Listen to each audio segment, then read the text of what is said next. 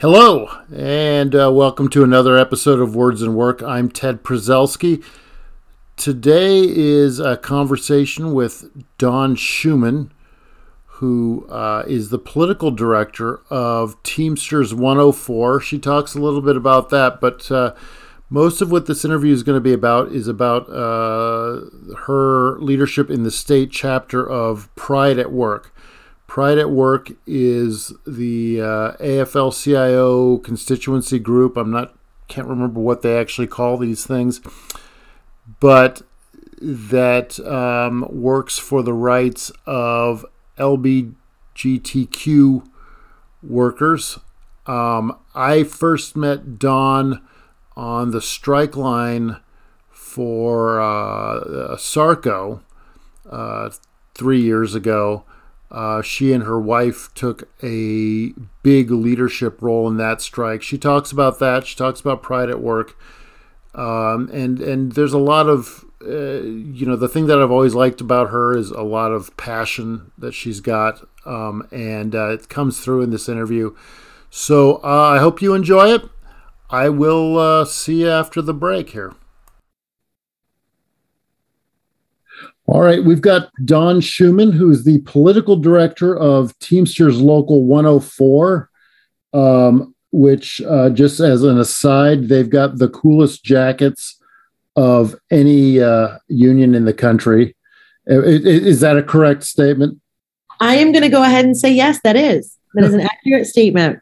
Okay, so before we talk about, because I really wanted to talk about Pride at Work, but before we do that, I want to know, I think for a lot of people, there's some connotations that people have about the Teamsters Union in general. But I want to know just from you, who do the Teamsters actually represent here in Arizona? Sure, thank you. I am Dawn Schumann, political director of Teamsters Local 104. We represent about 8,900 members in the state of Arizona. We represent everyone from American Airlines to UPS, everything in between. For the grocery division, we represent Fry's and Albertsons, all of the back of the house. So what that means is we deliver the food to the grocery stores, who are union grocery stores, mind you. And so the back of the house, as I like to call it when they deliver the goods, is Teamsters. And then in front of the house is UFCW. So a huge shout out to my local 99 brothers and sisters who represent in the grocery. We have everything from Baker's Commodities, which is a group of members who may have the most interesting job, and they're the ones that make sure our roads are clean and free from animals that have perished on the side of the road, and they collect them to the state of Arizona. So we're very eclectic, we're very diverse. In that membership, we always are proud of our miners, of our movie wranglers, of our movie drivers. And so there is a broad band of membership in Arizona that we represent. And as political director, I've been involved in enough political organizations, so I know what that title means. What does that actually mean for the Teamsters Union? So for us, for Teamsters Local 104, very fortunate to have the relationship that we have with constituents and also with our members of Congress. And our one senator, Senator Mark Kelly, has been very good to us since he has been elected. We get to have those conversations that are important to labor and to our members in Arizona. Right now, we're working on a bill in the House and in the Senate in Arizona at the state capitol for a film incentive, SB 1708, to bring back the film industry to Arizona. And so for that, our members are waiting to see what will happen. We represent the drivers and the scout managers and the animal wranglers. And so when we can pass law that can directly impact Arizonans and labor union members, that's really important. Our members will benefit from bills like this. Had we not had a position like this, and there's many before me who I'm sure did a wonderful job, what I'm most grateful for is I get to have those conversations at a personal level to tell our representatives and senators why bills are important, why bills, why we oppose bills and why we support bills. When we live in a state like Arizona, we always have to be on guard and careful because there are a lot of bad union bills that they try to pass in the state house and in the Capitol. So we just have to be, I want to say, vigilant and a good connotation that we are always looking out for members and for all union members in Arizona. Okay. Like I said, the thing I really wanted to chat with you about was Pride at Work, and I think just to explain to folks who aren't familiar with it. I mean, there's with many union members, there's their union, which is their primary way that they're active, but then there are these constituency groups. I'm involved with LACLA and the Catholic Labor Network, which have certain constituencies that they appeal to. There's the A. Philip Randolph Institute and stuff. And Pride at Work is to represent gay and lesbian and transgender people within the labor movement, right? Yes. So Pride at Work is a constituency group from the AFL-CIO, and we are a nonprofit organization that represents the LGBTQ community, union members and their allies. And so, it is, and I'm the president / chair of the Arizona chapter of Pride at Work in Arizona, something that I take pride in because we get to be who we are. And, in 2022, we shouldn't have a Pride at Work. We should just know that we are all one people and all one humankind. However, since we do, we represent and we protect workplaces, protect members who are having difficulty in workplaces, and we will stand up and fight for them. When we live in a state, Ted, and this, we live in Arizona, where I can marry the love of my life on Saturday and be fired on Monday because of who I love. And we need to change those laws, and we need to change the mind frame. I am a union sister to many. And so when we think about an injury to one is an injury to all, or we take pride in who we are just because of who we are. I don't have anything special. I'm not a superhuman. All I am is a woman who loves a woman, who knows that I can be protected in my workplace because I am a Teamster, because I do have, we represent members who are in collective bargaining units and that have a contract that will protect them, that will specifically protect them based on who they are and who they love. And so the Teamsters have always had a part and a hand in this fight.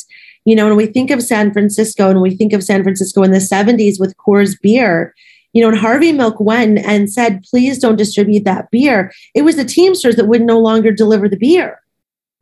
And so when we think of Teamsters, and we can think of all of these different things, the one thing that I will always say is that the Teamsters have shown humanity and kindness throughout the years with all of their members.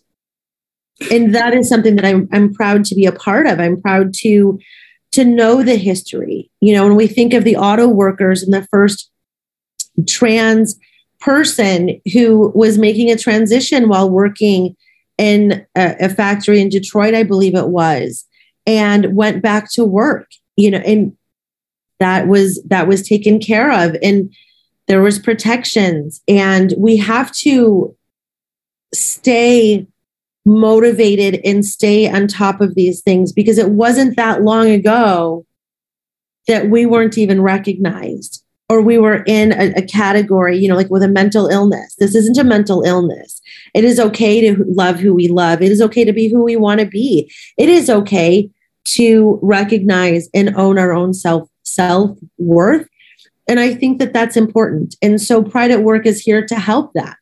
We're here to stand with our fellow LGBTQ members and stand proud.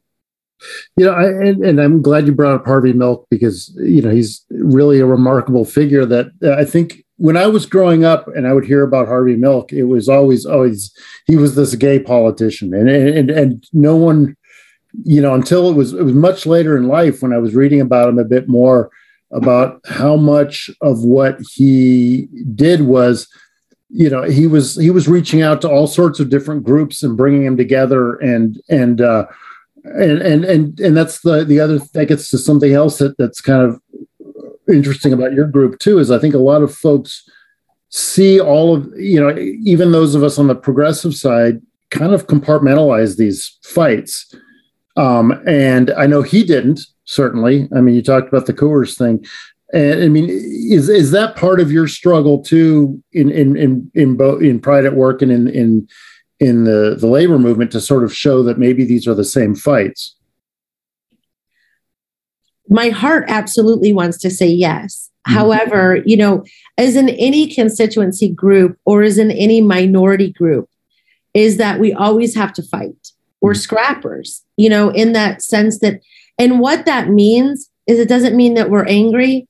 It just means that we want to be visible. It just means that when do we just get to be part of society or part of a workplace without saying, hey, do you know Dawn the lesbian, or do you know Joe, this person or that?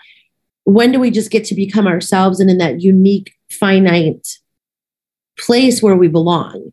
Mm-hmm. And so knowing that society as such hasn't caught up to us yet, we have to have these constituency groups. We need to stand up for one another. And also the thing with Harvey Milk is that, when you listen to his recordings and he says, bust those closet doors open and come out, there's still people that are so scared to come out. And so if Pride at Work can provide a safe landing in a safe place for people to come out and for people to be comfortable with who they are in their workplace, there's no better constituency group that will help do that. Because there's so many different facets into that as well. We have to be all for one. We have to have that. I want to be my brothers and my sisters' keeper. I want to be they and theirs keeper. I want to be able for people to just understand that it's okay. And that under collective bargaining agreements and under, protection, they can be comfortable with who they are. Yeah, you've talked about collective bargaining agreements, but a lot of this fight, one of the things, just in my observation, is that most of the fights for gay and lesbian and transgender issues have been about workplace issues. You talked about you can get married on Sunday and get fired on Monday. So what are y'all working on as far as state and federal legislation right now? In the state of Arizona, we are just in a defense mode right now because there are so many bad bills that are at the Capitol that we are just trying to beat back. We are beating back transgender bills that you can clearly see where the state is coming after trans babies, as I'm going to call them, and I'm talking about children who are bold enough and brave enough to say who they are at a young age. And the representatives that don't believe in this are trying to take those very sacred rights away from these children. And that's not okay. And so to any parent who's listening, your child is beautiful beyond measure. And we stand with you as well. As in a federal level, I think the what has just happened has been appalling when we saw, the Voting Rights Act be voted down, and there were protections for the LGBTQ community. The PRO Act is so important. We will always talk about the PRO Act, but inside of the PRO Act, there are provisions to protect LGBTQ in the workplace. And when we think about that, once again, this will be at a federal level. So even though if the state of Arizona can't get their eyesight quite right in the community, it would be federally known that we can just go to work and come home and pay our taxes. There's not a box in the IRS that says we don't have to pay taxes because we're gay. We still have to pay our taxes. And so I think we should just be recognized. And so the fight will always be there. The fight will forever be here. And it's just, we have to stay on top of these things and fight back.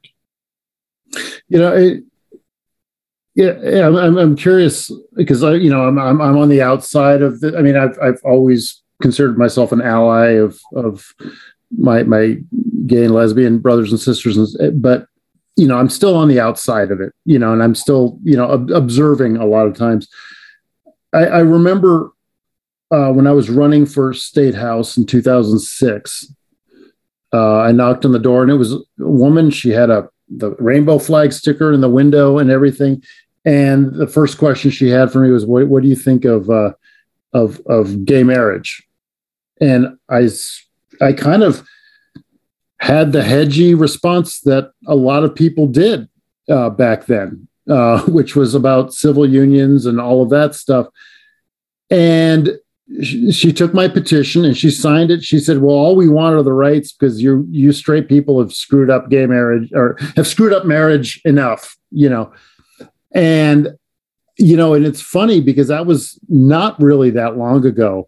And I couldn't even imagine that conversation now because of the way that everything, I mean, so I'm just curious, someone like you that had to kind of see these struggles from the inside. I mean, what's your take on how quickly this has gone? This is where you might get me to cry. This reaches home, right? I can tell you that my wife and I, who is my legal wife, we didn't want to have a ceremony. We didn't want to have anything until it was done legally. And so when we knew that SCOTUS was going to hear DOMA and Prop 8 in 2013, we were in the middle of the desert coming back from work in Las Vegas. And she looked over me and said, if Prop 8 and DOMA, if it's voted towards a way, I'm going to marry you. And I just looked over her and I went, oh, okay. And now inside I'm like, oh my God, I was trying to be cool. And we stayed, every day that week that we were home, we waited for those results to come, and we overslept the morning. We were up every other day and time except that day. And I'll tell you that came out of our bedroom and I turned the TV on and it's that, for us, it's like this famous run when you see this reporter run across saying that Prop 8 was overturned and that in the state of California, you could marry. And then when DOMA, and God bless Eddie Windsor, I mean, if we ever needed a hero, it's Thea and Edie and Thea. And when DOMA was overturned, we got it at that moment. Now, I was a late bloomer. I came out when I was 36 years old. My wife has been my wife, and she's been herself since she was, a youngster, 18 years old. And I looked at her, and you could see,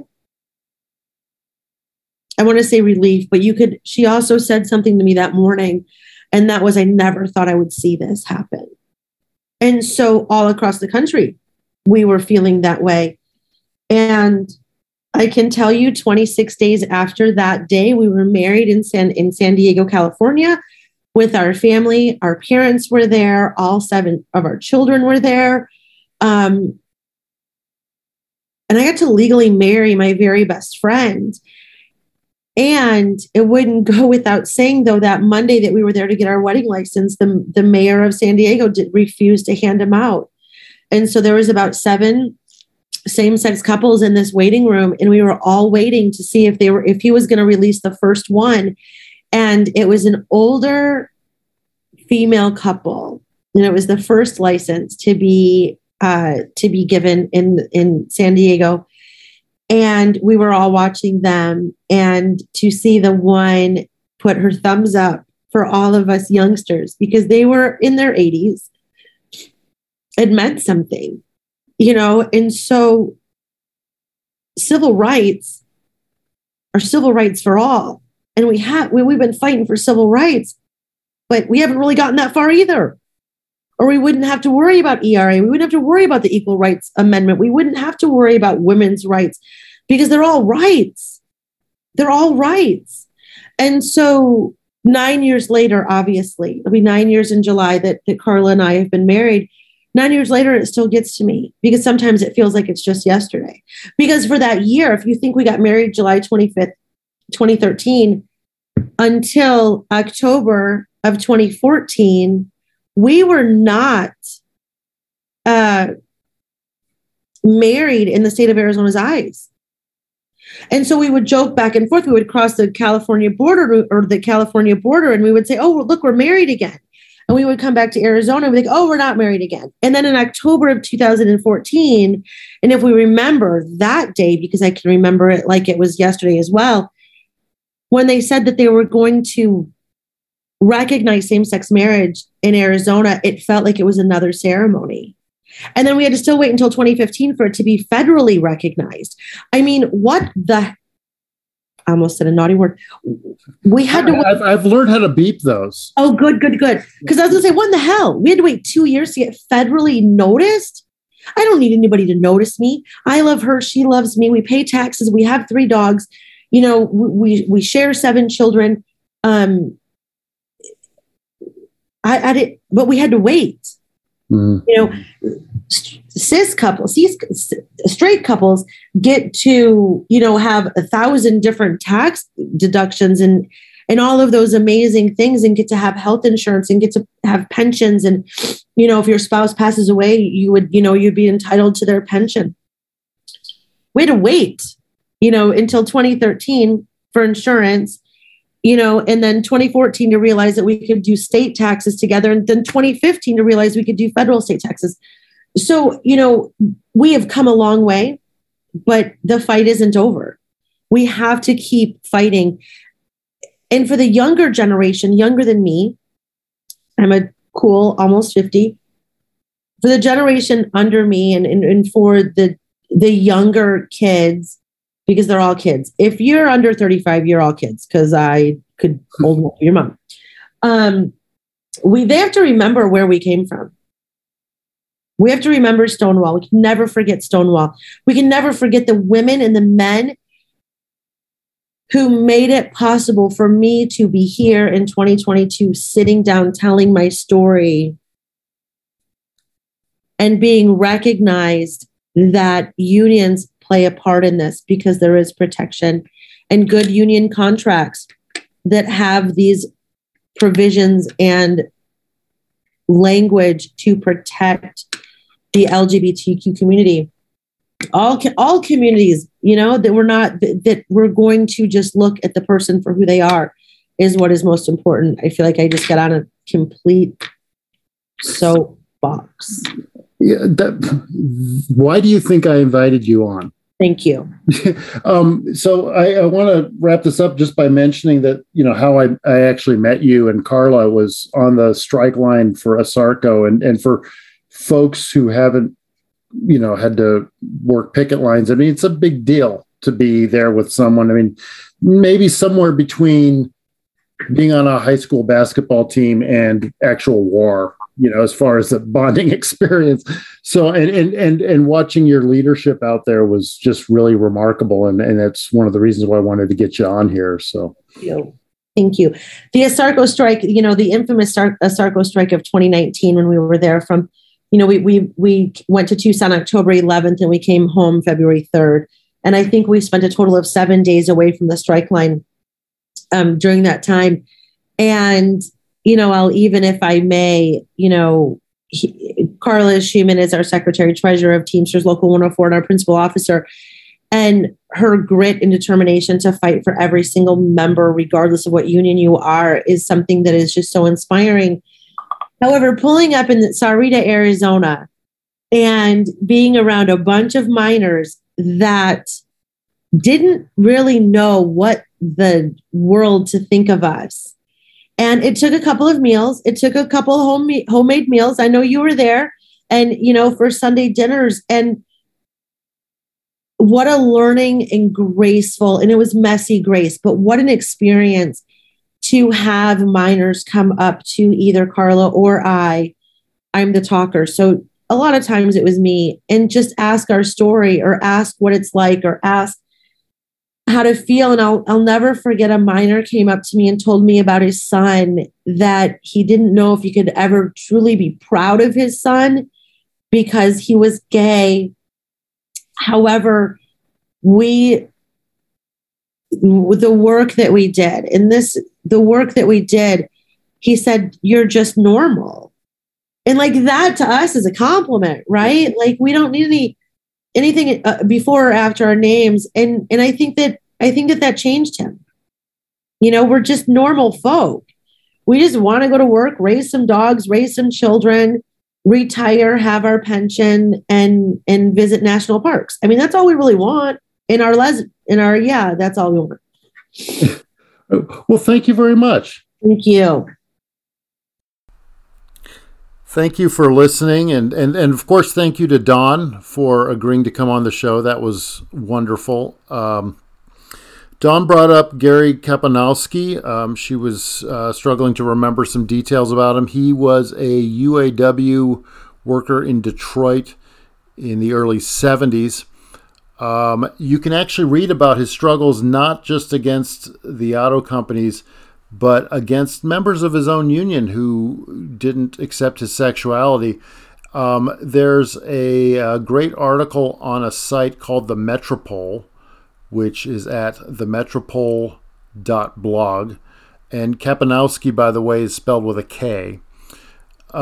There's also at Wayne State University maintains a Walter Reuther library online, which has some things about everything about the UAW, frankly, but also there's some things in there about Gary Kapanowski too. You can find that at Reuther, reuther.wayne.edu.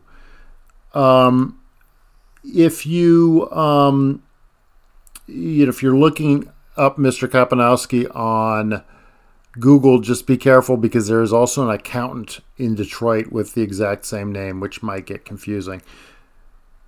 So, Words and Work has been a presentation of Downtown Radio and the National Writers Union Tucson chapter. Make sure to visit our Facebook page for some updates on speakers. We are still doing our readings online, but you're welcome to attend. And if you have a piece of writing you want to read, we're happy to hear it as well. Our meetings are open for that. I'm Ted Przalski. Hope to hear from all you next week. Thank you.